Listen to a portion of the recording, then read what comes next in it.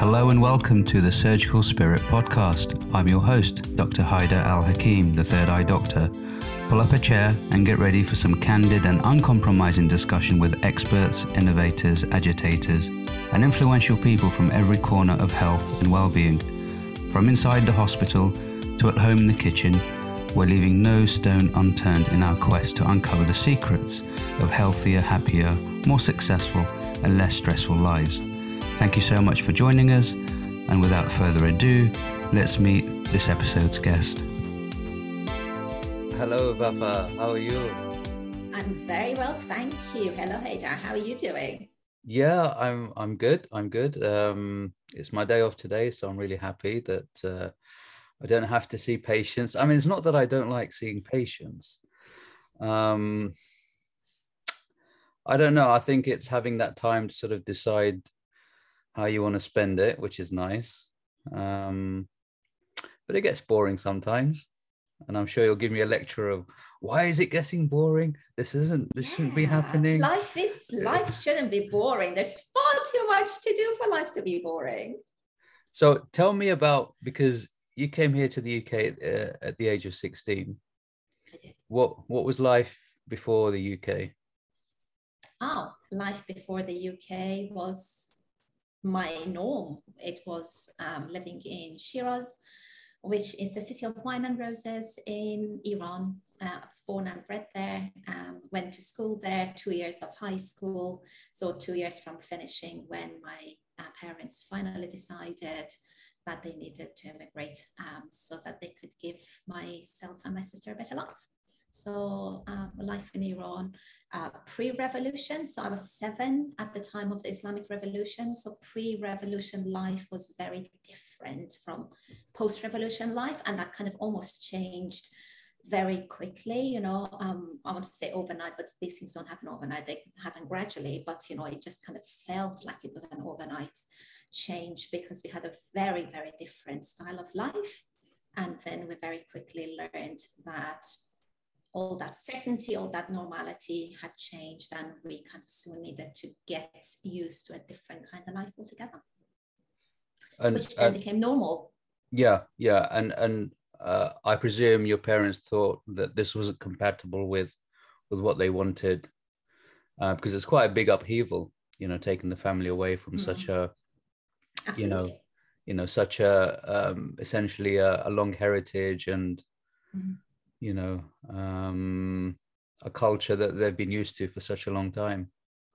Absolutely. So my dad went to Germany when he was in his early 20s to study. So he spent the majority of his youth there, about 10, 12 years of his youth was spent there, and also in Switzerland working after he graduated in Germany. Yeah. And he went back to serve his country with the qualifications that he had. And then he had a really good job and he was really successful in the job that he had. So was mom was educated, she worked. They were both highly regarded professionals.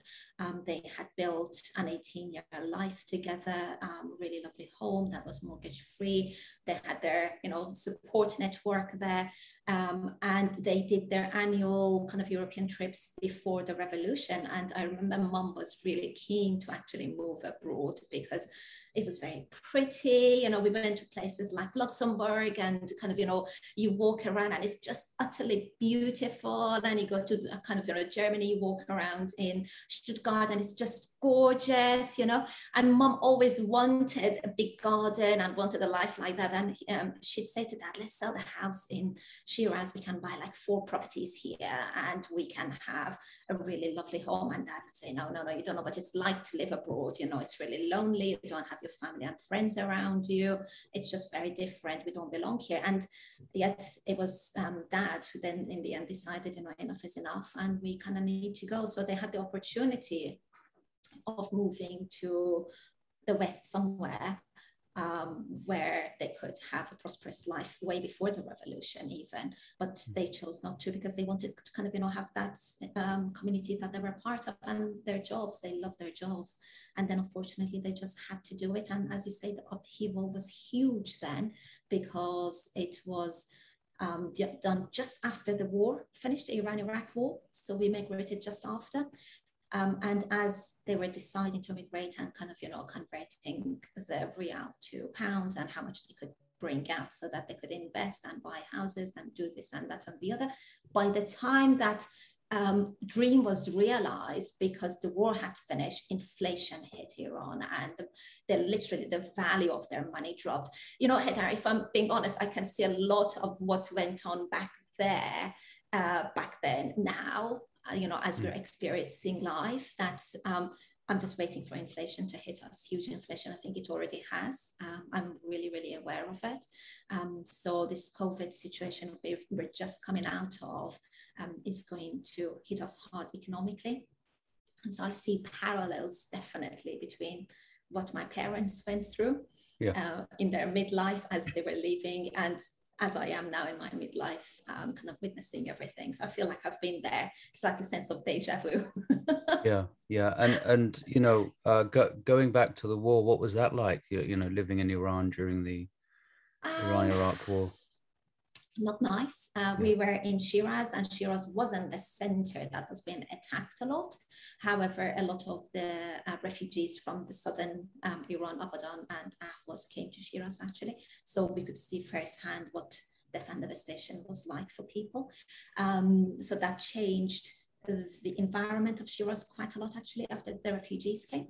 And also we did witness a little bit of it during our New Year for some bizarre reason. At around kind of March time, when Nowruz is, there would always be a little bit of a tension, and then we'd have a few missiles dropped on us, and the war shelter that was built in the playground of my high school was already a place of safety for us. Anytime the sirens came, we would go and hide there. And this particular day, the headmistress came to the classroom when we were in the middle of math, when the sirens were raised. She invited us to leave the school very quickly. We did. And lo and behold, that day, the war shelter was actually annihilated, this Scud missile. So wow. it was kind of, we were that close to death at any particular moment in time. And I don't even think I realized it back then. It's now that I kind of tell this story and people have this reaction of, wow, that must have been really scary. I'm like, yeah, it must have been scary. But you know what it's like, you're very well aware of how we build kind of coping mechanisms around these scary situations and just kind of even forget about them. So it's something that's not even front of mind for me. So that became our norm, and this is again the similarities that I see between then and now, that this kind of limited life that we lived during the COVID time became the norm for many. Many are actually living it still now, even though the world has opened up quite a lot. There are many, and I know a friend I met a couple of days ago said, I'm still not going out a lot because of COVID. And like, the world's open, you can come out, you're allowed. So people very quickly get used to the norm that's imposed on them, if you like, Yeah. And I mean, I remember I was in Iran at the time in '84. And the city I was in was, if I remember, Urumia, and it was being bombarded by the Iraqi Air Force, and bombs going off, and I'll be out there sort of looking at things, and the parents and the adults would be in the shelter, and they'd be shouting at me to sort of come back into the shelter. But being a kid, you're just fascinated by all this, the noise and the the commotion and the action, so to speak, and you don't realize the consequences if anything goes wrong. No, precisely. You don't think, and that's a blessing for children. You were lucky that you were excited about it. You were an adventurous seeker, obviously. My sister to this day dislikes fireworks and the loud noises of fireworks, for example. They remind her too much of the missiles and the bombs and the shootings and everything else. So it's Is she an older sister? Affects us differently. No, she's younger, 4.5 years younger. But she remembers clearly. She remembers more than I do. So she obviously kind of allowed herself to feel it at the time. She remembers it, whereas I was obviously kind of in total denial of what was going on.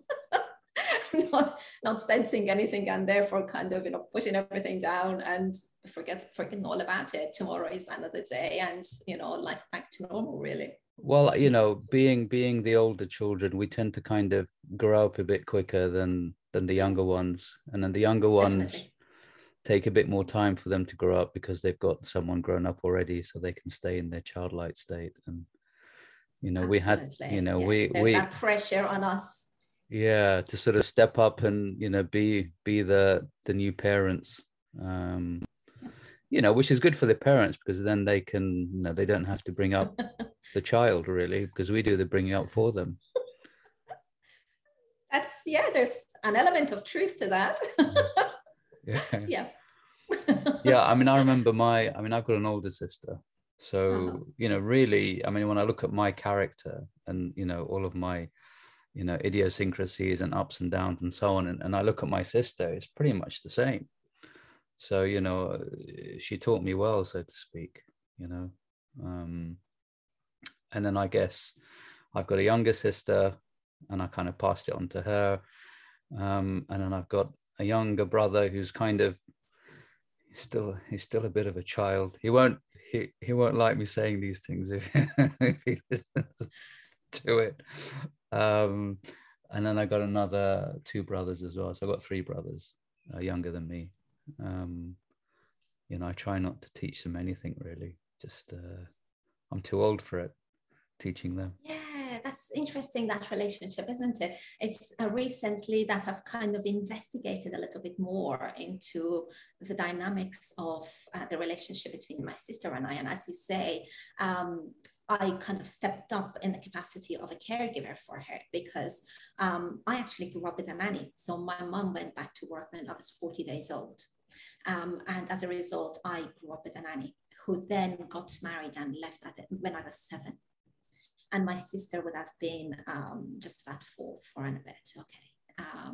And at the time, or 3.5 actually, she would have been. At the time, we had long summer holidays, and mom and dad worked throughout the year. So the 3 months of the summer, I'd be home looking after my sister also. And very quickly, obviously, kind of I stepped up into the caregiver role. And as a result, we have a very different relationship now, but at the time, I think it was very much like a mother and child relationship, that she would feel very safe in my company. She says things that I don't remember. For example, she said, "Do you remember you taught me this, that, and the other?" No, I have no recollection of that. "Do you remember I was scared one night when there was a thunder and lightning happening? I came to your room and you were explaining how thunder and lightning were." No, I don't remember that. And then because of that and the sense of responsibility perhaps that I had towards her, I have kind of all along, as we've grown up alongside each other, kind of felt that sense of responsibility towards her. And I think to a certain extent that's taken that kind of self-leadership away from her. And that's a really interesting thing that I've recently come to kind of realize. And I say, for you, it would have been very difficult, I guess, when I was constantly kind of saying to you, this is how you should be, this is what you should be doing. And we're very, very different beings anyway. So what serves me doesn't at all serve her. And for her to want to kind of live in almost my shadow has been quite difficult. And now I kind of realized that relationship was because I was in the role of a caregiver for her. And it wasn't difficult for me. It wasn't easy for me, and it wasn't easy for her. It was difficult for both of us, really, when you think about it. But awareness is everything, isn't it? Now that we have an awareness of it, we can work through it and make it better. Not that our relationship isn't great. It's always been great. We're best of friends. She's my rock, actually. She's my #1 supporter and my rock. But that kind of the nature of the relationship is shifting as we're growing older. It's more on an equal footing rather than me being the caregiver. Yeah. Is that because she's stepped up, so to speak, or have you stepped down a bit? Yeah. Both. I think both. I think both of us have realized what was going on, because, and I'm very open and honest with her when I kind of come to these realizations and say, "Oh, I have a response to what's been happening. I think that this is what's happening, or that's what's been happening." And she says, "Yeah, I think so too." So it's a different relationship that we have together, which is much more equal and much more grown up and adult, really. Yeah. And then you came here to the UK, and you found yourself in a caregiving role as well. Very much so. Yeah. Very much so. Because we were going to the same school. My English was better than hers.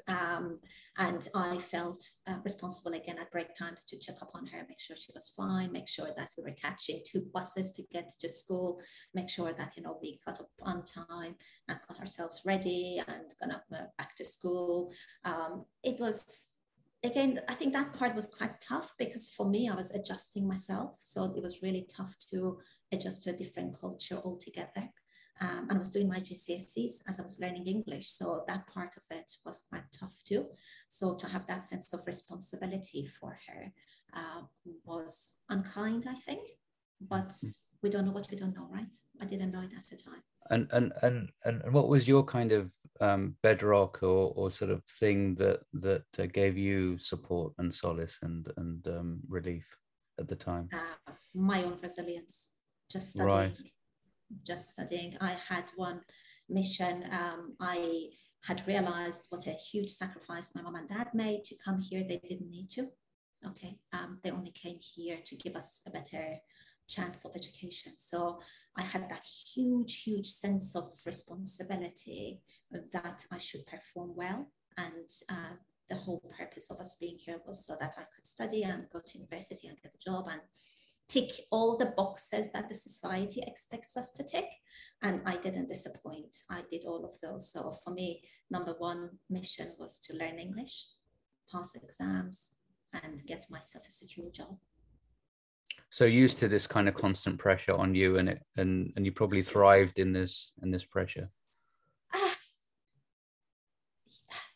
Thrive. What does thrive mean?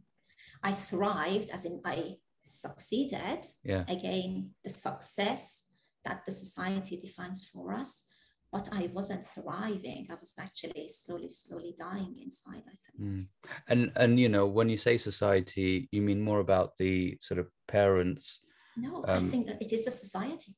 All right. So it was a UK society as well. At large. No, it's our world. I mean, Iran society is actually more pressured when it comes to education. So, I come from a background of females being educated as well as the males. So my grandmother left her 3 children at a time and then had another one later with nannies and went to university and, got her master's, and she was a headmistress until, she retired. So she was very, very driven. And then as a result, the girls in the family were, expected to study as well as the boys. And of course, because it was a privilege that didn't come easy, they, valued it even more. So I think I grew up thinking that there was no option but to go to university and study. It was like there were no other options available. That was the only choice that I had. So when you talk about thrive, of course, I ticked a lot of boxes and I looked extremely successful from the external person's point of view, but I was not happy in myself. And when did you sort of realize that fully, and you thought to yourself, do you know what, this is not for me anymore. I'm going to have a bit of a personal revolution here. Personal revolution, that's exactly what I had. I guess my kind of sliding door moment, I call this the sliding door moment. My sliding door moment came when I kind of had my child really late in life. I was 36 when I had Harry. What? You look about 26 now. What are you talking about? You're going back in time, is it? I have a great plastic surgeon, obviously. Time machine.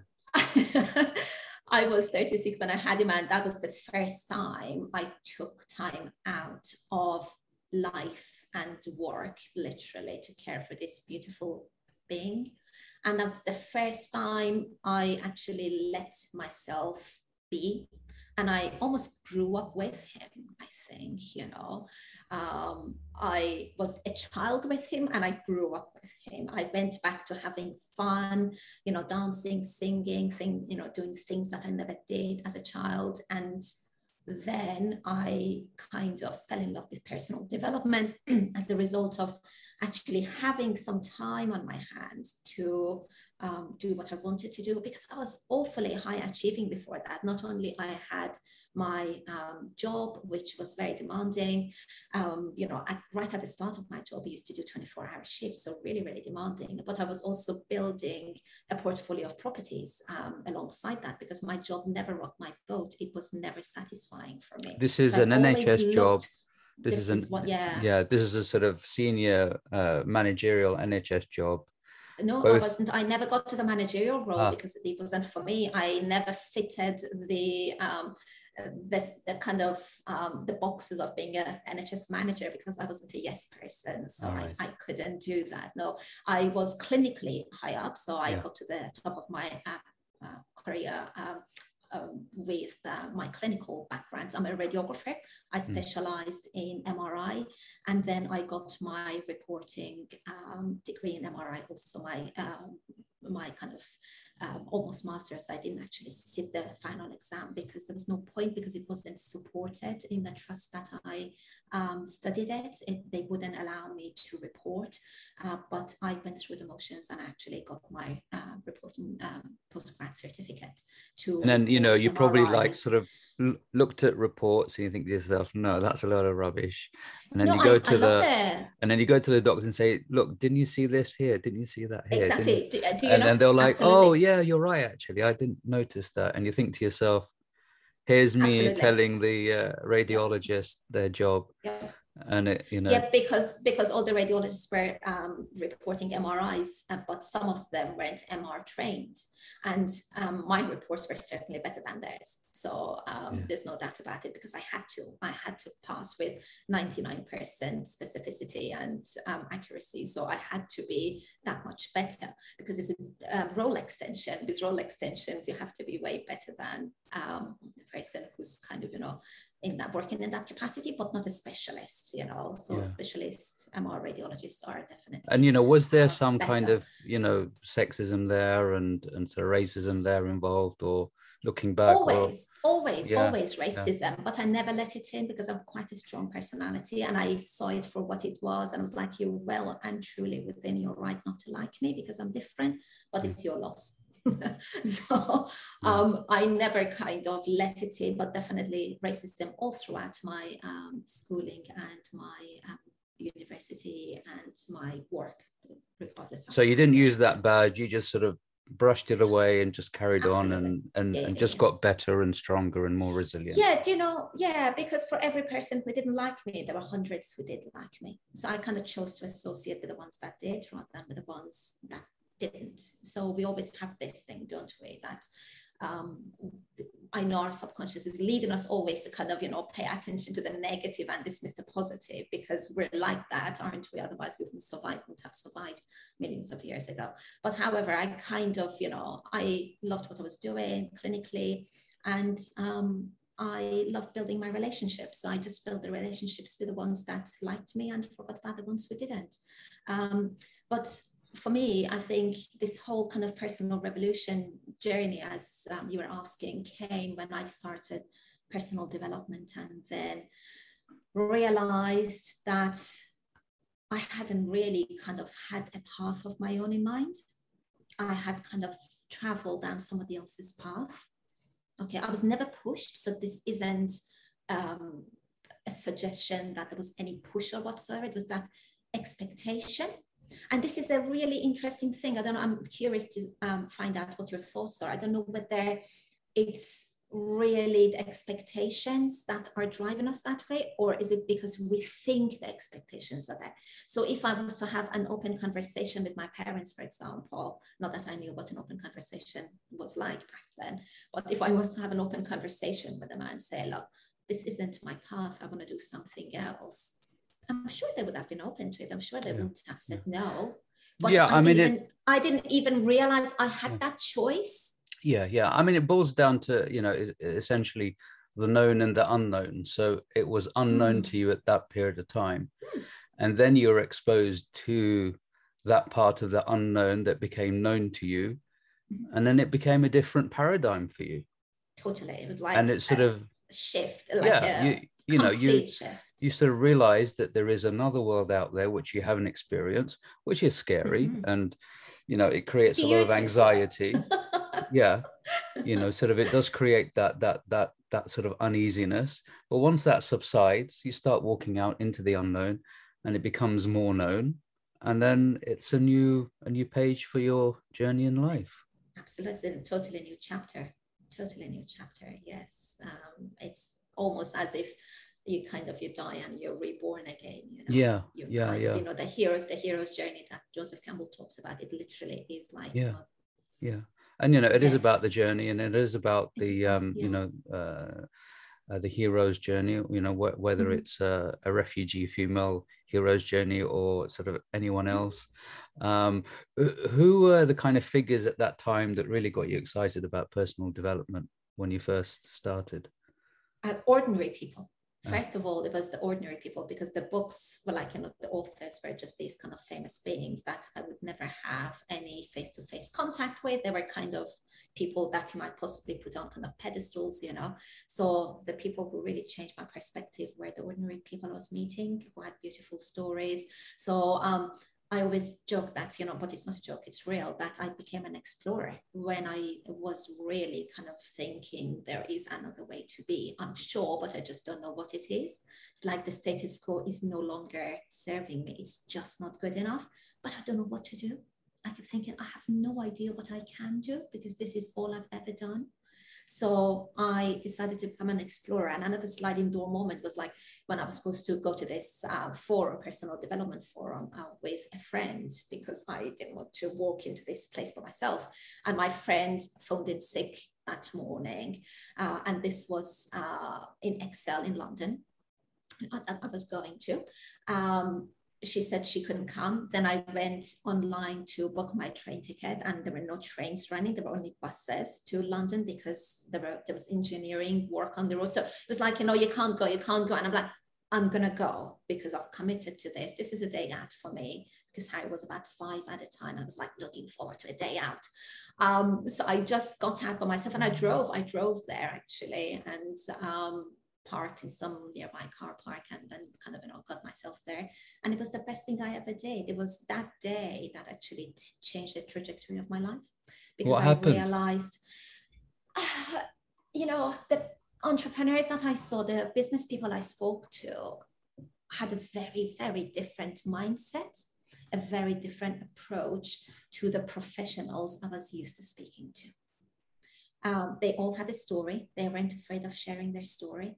They weren't afraid of sharing the stories of their failures. Whereas, you know that, and I know that from a medical background, everybody wants to talk about their wins. Nobody is brave enough to talk about their failures. We don't want to talk about our failures, because we're, you know, we don't fail, we only win. And it was just so refreshing to speak to people, and they didn't know me from Adam, but they were willing to share the stories with me. I thought, oh my God, this is just a revelation. That was the start of me falling in love with events like that, and just registering for every single one that was going. Lots of networking meetings, personal development forums. So I kind of drowned myself in that for years before I found my Ikigai. I got myself a coach. Meeting my coach was another kind of sliding door moment, because if I hadn't then nurtured that relationship to get more out of him, I wouldn't be where I am. So it's like, you know, all there are opportunities, I think, when we are, so, you know, that's the framework I work within, is the framework of kind of, you know, values, identity, and purpose. I call it the VIP. When you know your VIP, when you know who you are, when you know what you love doing, the direction of travel is very, very clear.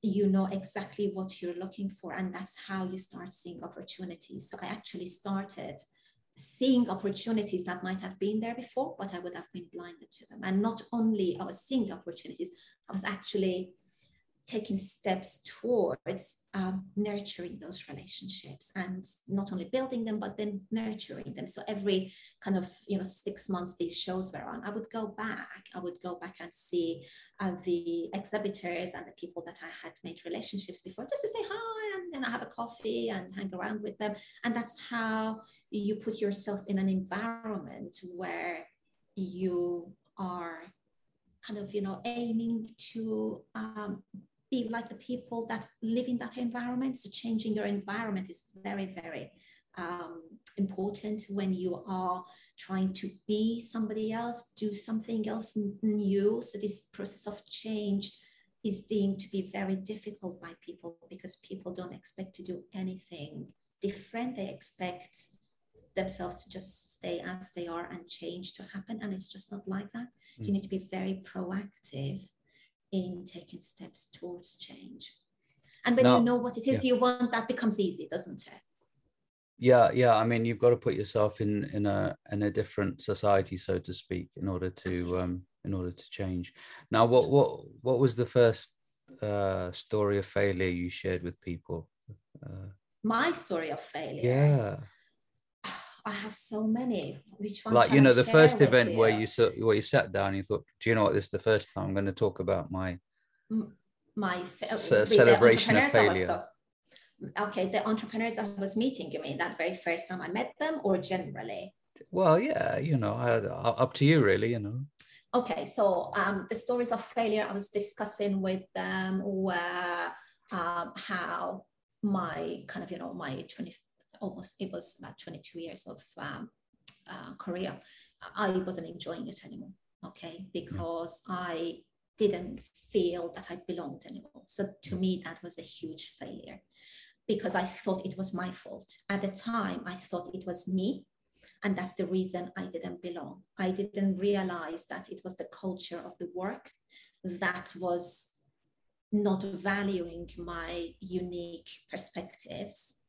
And that's the reason I felt I didn't belong. And, I think my biggest source of dissatisfaction with work was because I didn't matter, and we want to matter, right? I didn't feel visible. I felt that I had given a lot of my life to this profession, and all of a sudden I was invisible. I wasn't, I didn't matter. I wasn't valuable to them. And that hurt quite a lot. So that's the kind of story of failure that I had. I remember clearly being offered a secondment role, and then I was told that I had misunderstood and there was no such role. And I was like, I didn't misunderstand. English is my second language, but we definitely shook on this. I was offered a secondment role.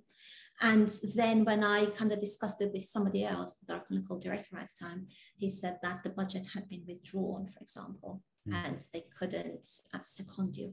And I just thought, well, had I been told that, I would have understood. I would have been disappointed, but I would have understood.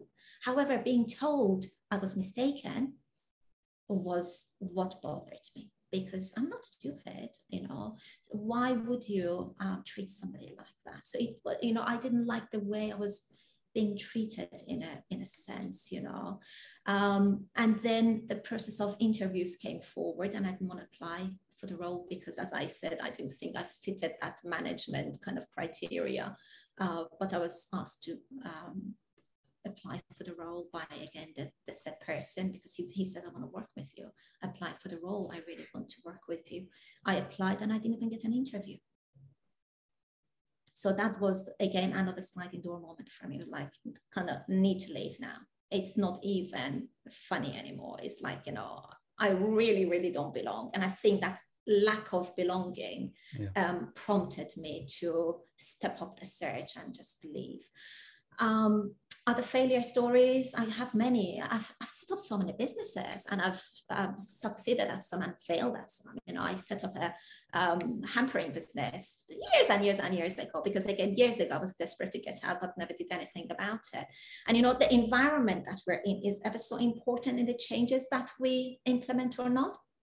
And so back, before Harry was even a thing, would have been about nearly 20 years ago, actually. I was really unhappy with my job. Even back then, I was really unhappy with my job. But my then husband was like, no, don't leave, do something else along the side. And I remember I went to Oil and Vinegar in our town center. It was a really new shop. I don't know if you ever had a shop like that nearby. It was really gorgeous. It just sold oils and vinegars. And this guy was selling his business, obviously because it was failing, but I had no sense of what business was like back then. And I remember I went with a friend, and he just said in a conversation he was selling, was like, I want to buy it. I love this place. I want to run it. Da, da, da. And I came home and I said to my husband, this is what I'm going to do. This is how I'm going to get out of the NHS. And it's like, why don't you have your own hampering business? Don't buy that, I thought, okay, I'll do that. So I went and set up a hampering business, which obviously I didn't know anything about. So I kind of, spent a ton of money buying stuff, and then know how to sell, really. So I hate selling. So that kind of went by. But, I guess, what I'm trying to say is that I love what I do now, and it's a very different thing to what I used to do. But just because this one's successful doesn't mean that it's the first thing I've tried, right? Yeah. I've tried so many other things that have failed before. I became an estate planner, for example, because I was so desperate to get out. And I thought, right, I'm in a caring business. I'm going to become an estate planner because estate planners are carers also. And then that was, again, for me, it was that element of selling. I had to then go out and sell, and I hated to sell, right? So that kind of failed also. There are lots and lots of failure stories. And it's good to share them, because I think it gives people that kind of convincer that, people try different things, and you might like it and you might not, Yeah. You just never know what you're going to fit into and what you're not. Yeah, definitely. I mean, there's so many opportunities for failure out there. It's sort of never ending. Yeah. And we rarely succeed in anything, really. We do. I'd like really? to challenge that. We do succeed. Absolutely. Yeah, absolutely. We do succeed. It's just defining what success means, I think, is one thing, isn't it? Define what success means to you. Oh, are you asking me what success not is? Particularly. No, I'm just. No, I mean, I don't know. I don't know. Yeah, I'm not sure what success is. Success? I think yeah, I mean, it's sort of it depends on the context, really. For some people, success is getting out of bed and making a cup of tea, so it is contextual. But as you said, we are more tuned to failures and hurt and sort of pain than we are to happiness and successes, because it makes us survive a lot longer. And it doesn't, though. It doesn't, because it kind of causes deep unhappiness when we look at life like that.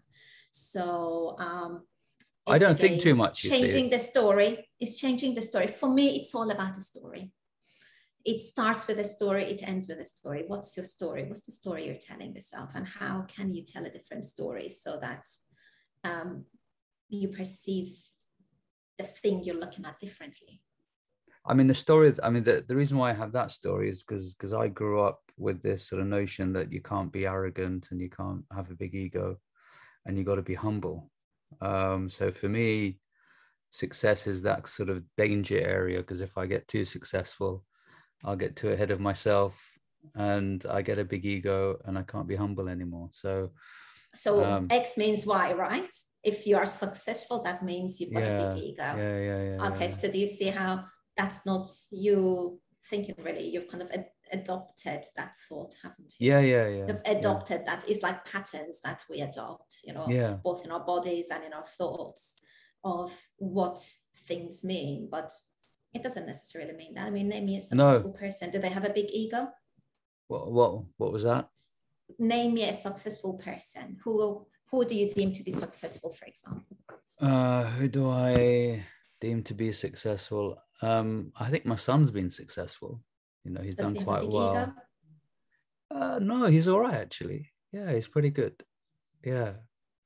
I rest my case. It's just, we are brought up with these kind of, limiting beliefs. Yeah. And I think I'm successful, actually.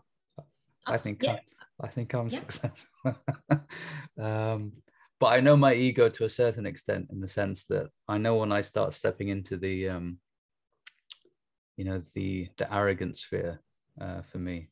So I'm still a bit sensitive to that, because I realize it when I see other people being in that arrogant sphere. You know, my kind of sixth sense switches on, and I think, oh, there's an arrogant person here. And I can't really explain why that happens, because there's a lot of things that we can't verbally explain things. It's like a second sense, or a sixth sense, as they say. Yeah. Do you believe in that? Yeah. And the sixth sense? Definitely. Intuition. Again, I silenced my intuition for years and years and years. I'm quite intuitive, but I silenced it for years, and hence all my kind of chronic pain issues. I had chronic shoulder back pain, neck pain. I was, constantly in and out of chiropractor clinic. And I think the second I kind of realized what the problem was, and I stopped living that way and chose a different path, that literally kind of overnight disappeared. So I do believe in intuition. When we do act according to our intuition, our sixth sense, call it whatever you want to call it, the kind of, the patterns that we hold in our body, again, the messages that our body send us when we're thinking about something. Our body has a certain intelligence that we don't give the credit to. So we are such head thinkers, and if we just stop thinking for a few moments and paid attention to the messages that we're sent by our body, we would do much better. How can we grow that? I mean, how can we make it more awareness? Okay. Being aware. For me, awareness is everything, right? Awareness gives us choice. When we are aware of whatever that's happening in our body, in our head, then we have a choice of what to do with it. Okay. So for example, I've got this kind of, awareness that this kind of behavior may lead to this kind of sensation in my body, right? And then I have a choice whether or not to go ahead with it. All right. And I think when we understand that we have a choice all the time, we then have a sense of kind of self-efficacy, that we are capable, we can do things our way. And when that happens, you kind of get this self-leadership that you've never known before. So it's something that when you get, you cannot have taken away from you. And I think that's the biggest gift, that kind of idea that we are 100% in charge of our own destinies, regardless of what's happening out there, regardless of all the circumstances. We get to choose all the time. And where does society fit into this? Because there's there's a big as Freud would say, a superego, which is the society and the culture that influences you and influences your choices. Again, understand what the influences are and decide whether or not you want to take them on. Yeah. Okay. So whether you want to step out of society and step out of the cultural and social norms. Absolutely. Yeah. If you know exactly what serves you and what your tendencies are. For me, understanding tendencies is really important. That's again another way that I work with my clients, is helping them understand what their motivations are, what their attitudes are. And those motivations and attitudes are very much linked to the belief system that we have, which is, again, we've inherited from our ancestors, from our kind of, places that we've grown up in, the society we exist within. So when we understand that, then again, we have a choice of how to be. Okay. And if you imagine that each kind of motivation that we have, each kind of, thing that you can define on that motivation spectrum, we fall somewhere within a continuum. And again, learning to be flexible, learning to dial that up and down as and when we need to is really important. And that's how we actually impact and influence others, right? By stepping into their world, understanding the world as they do, and then kind of leading them one way or another.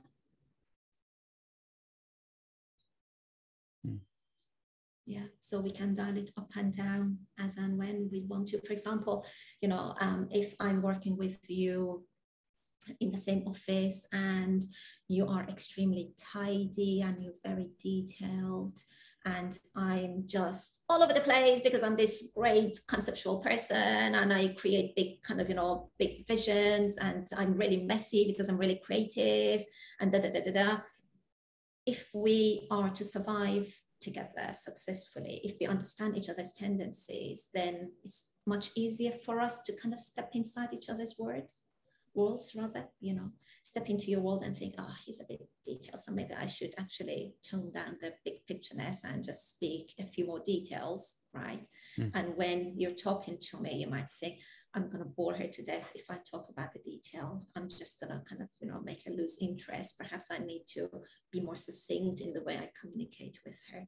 If we were both to understand each other's opposing tendencies and slid on that line just a little bit closer together as and when it was necessary, that would be, you know, such a great conflict resolution tool.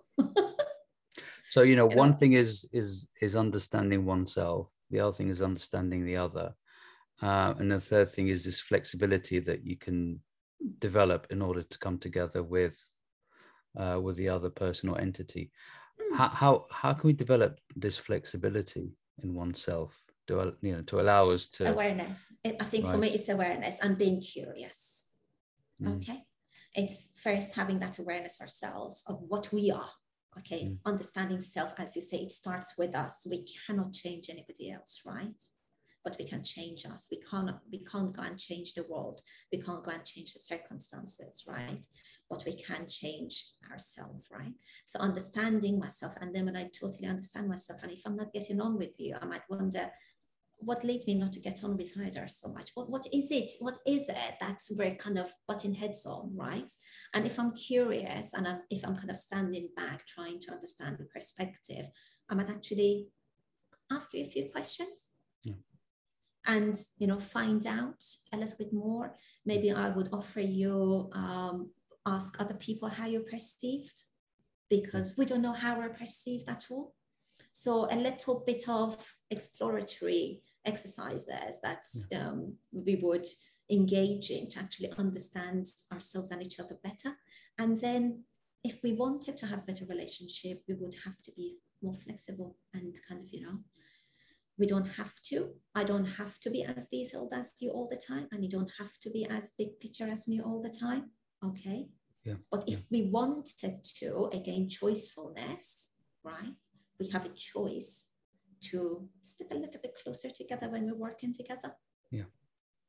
Yeah, it's a bit like a dance, isn't it? I mean, you know, the first few dances are a bit rough and sort of not very flowing, and then after a bit, you start understanding the other person's micro movements and idiosyncrasies, and you know the ways that they move and think and talk and so on, and it does get better with time. But as you said, once you kind of dissociate yourself from the automatic thinking and the automatic habits and behaviors you have in your head, and you know, be more aware of them and how you interact in society and with these other, you know, other individuals, you start learning about yourself as well. And you know, you're probably a fan of all this stuff being taught in schools and sort of you know, at an early age. If I could run. So, you know, poor Harry's getting, you know, Harry's tons of. Harry's coaching me these days, actually. Oh, really? Yeah. Why? What have you done? Every so often, he'll just pose this question like, that was a brilliant question. Well done, you. And thank you. Because actually, when somebody asks those questions of you, you think, even if it's your 12-year-old son, no, they just make you think. What did he ask you? it was just a really simple thing. It was just really not relevant. I was going to a networking event the other day. It was lovely. The sun was shining, but I knew it would be cold. And I'm like, oh, I don't know what to wear. What shall I wear? And he said, I don't know. What do you want to wear? I don't know. I don't know whether, whether to wear a dress because it's sunny, or will it be cold? Shall I wear a pair of trousers or something? And he says, Mommy, if you knew, what would you wear? And I thought, okay. That's a really good question. If I knew, I don't know. Let me think about it one more time. Okay, I've decided. So it's kind of, asking questions that rather than answering me. When I'm asking you, what do you think I should wear? He doesn't immediately fall into the response mode. Yeah. Okay. And I think that's really powerful when you're met with questions that make you think, right? I think it's really, really important to teach this at schools, because if we are to reduce the area of conflict, if we are to understand each other, diversity and inclusion is something that everybody's rolling out as a training mechanism. And I get from my friends that work in large institutes that sometimes it's just a transmit only training that they're getting, and they're left quite frustrated. So I think this is our chance actually to teach these skills to everybody. So it's about meeting each other halfway, and it's about understanding ourselves and others fully, understanding that in each of us there is a uniqueness that needs to be celebrated. And unfortunately, most people don't even know what that uniqueness in them is. So if we're not aware of our superpower, how can we be aware of somebody else's, right? So it's this kind of thing that we need to work with in order to, one, accept ourselves as we are, and understand that we are limited in what we can do, but we can learn. Okay, it's that process of learning, moving always towards the unknown. And also how to communicate better and to resolve the conflicts at work, because we are capable of understanding different perspectives. It's about perspective seeking also, isn't it? Rather than know that we're right all the time, and I'm not interested in your opinion because I'm your senior and my superior, and therefore there's no room for you to sit around the table. You're my deputy, but I'm not going to forward you any emails because I don't want to share anything with you. All right. So all of those things are what I'm used to, what are my experiences, and it just causes that exclusive, environment rather than inclusive environment where we should feel that we belong in. Yeah. They're, very, very human things. They're very human things to do. It's just that there's so much, I think it's the scarcity mindset, it's the fear, also that's stopping people being totally honest and open. So we have a lot of work to do, I believe, in some organizations, for sure. Yeah, I mean, it's good that the cat is out of the bag, so to speak. That we're allowed to have that space to have this conversation, and it is a difficult conversation. It's not something that, it's not a bed of roses. It's a bed of thorns to start off with, and a lot of people are going to get hurt because it's a new paradigm for them. It's the new unknown, so to speak. But we've got to be brave, and we've got to step forward. And I was without conversations, we won't get anywhere. You're right, and they're not easy conversations to be had. But again, when we come from the direction of total no blame, no shame, no judgment kind of conversation, I'm only trying to understand you. Okay, I am not a male. I don't know what it's like to be a male. I don't know what it's like to be a dad. So I can't tell you that I feel you, but can you tell me a little bit about what that feels like? Yeah. Okay. So again, saying, I don't know, tell me. All right. I don't know what being from Baghdad is like. Can you tell me a little bit about it, please? Rather than just shy away from it. And that just opens up the line of conversation and communication, doesn't it? Yeah. Yeah. And then when we talk, I actually realized, gosh, we're from different countries altogether, but we're quite alike, actually. Yeah.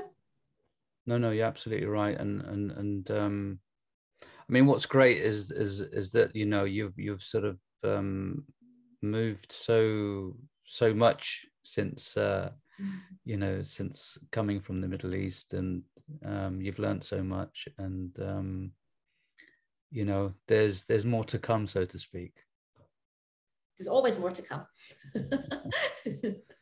Yeah, there's always more to come. Yeah, it's interesting. I mean, you know, we've got to wrap up fairly soon. So, I mean, I like to ask these questions sort of at the end. And so, what are your 3 top tips to Vafa, who is, you know, about to, you know, just finished, you know, the sort of the A levels, going into the NHS, you know, finish your degree, you're about to start your clinical work in the NHS. You know, what would you tell Vafa that, you know, what are the 3 top tips to her? You know, because there's quite a few people from the NHS who listen to this, and you know, the NHS is pretty difficult at the moment. You know, with the you know, with the demands and COVID, and you know, the media and everything else that goes on, politics. What would you tell them? A woman that's sort of gone through it and sort of out the other side. Is this rocking your boat? That's the first question for me.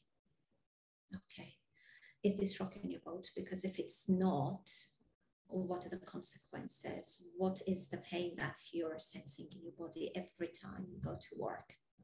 Because I sensed it. I know what it's like, that constant gut ache where I had to step outside of my values and do something that I didn't agree with. So for me, it's about doing a real good audit of what you love doing, okay, what your values are and where are they conflicting with your current life.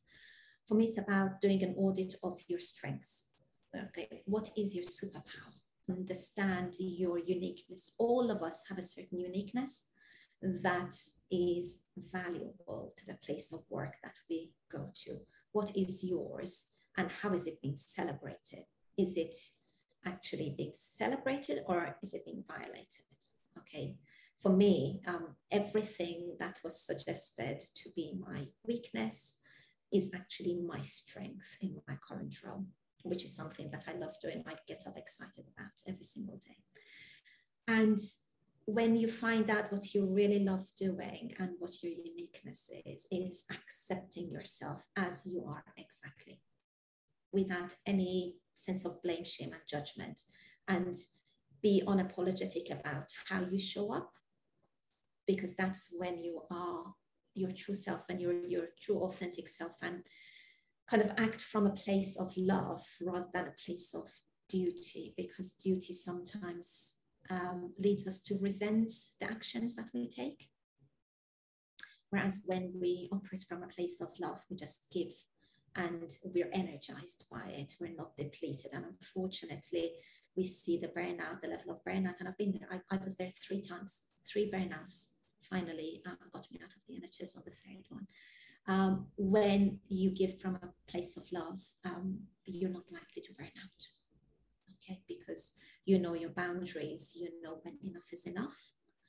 You just step back and give yourself time to recover, because that's something that I never did. I worked very hard to serve others, my team, at my own detriment. So I'm very, very familiar with that. So they're the top tips, really. Understand that you have a choice. There's always a choice, right? You have a choice to say yes, you have a choice to say no. And for me, it's boundaries. The people I work with, mostly I teach them boundaries. It's like, you know, what do you want to say yes to? What do you want to say no to? What should you say yes to more in order to say no to the things that don't serve you, and vice versa. So those are really, really important points to bear in mind. Choicefulness, boundaries, loving yourself as you are. Wonderful, wonderful. It's been great listening to you, and I'm looking forward to seeing you move forward into other realms of the unknown. You know, that's going to be interesting to see where you get to. Yeah. I think the best thing for me is like I'm living the life that I wanted, and I think, you know, the moment you choose to live the life that you want is a different kind of life. Literally, it doesn't mean that there are no difficulties, no challenges, but it just means that you are much more resilient in the way that you deal with them. So yeah, and it's more interesting and, more curious, as you said. Yeah. Curiosity is there, and it probably doesn't kill the cat. No, it strengthens the cat. Yes.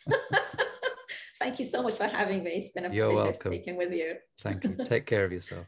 And you.